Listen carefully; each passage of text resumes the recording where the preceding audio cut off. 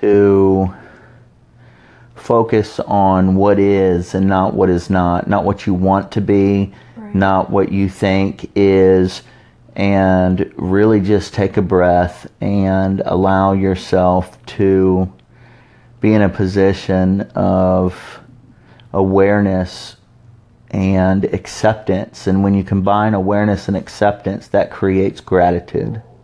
And when we operate from a place of gratitude, we are able to co-create with life, with the universe, with all things, with God, with our spouses, with whoever it is that is closest to us. Instead of trying to solve the world's problems based from a place of lack, based from a place of pain, suffering, inferiority, the most important thing you can do is position yourself into a place, a state of awareness and acceptance. And that is what creates gratitude.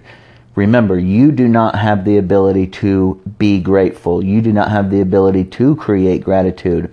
What you do have the ability to do is see things for what they are, become aware to them, and accept them. And when you do that, you will begin to operate from a place of greatness.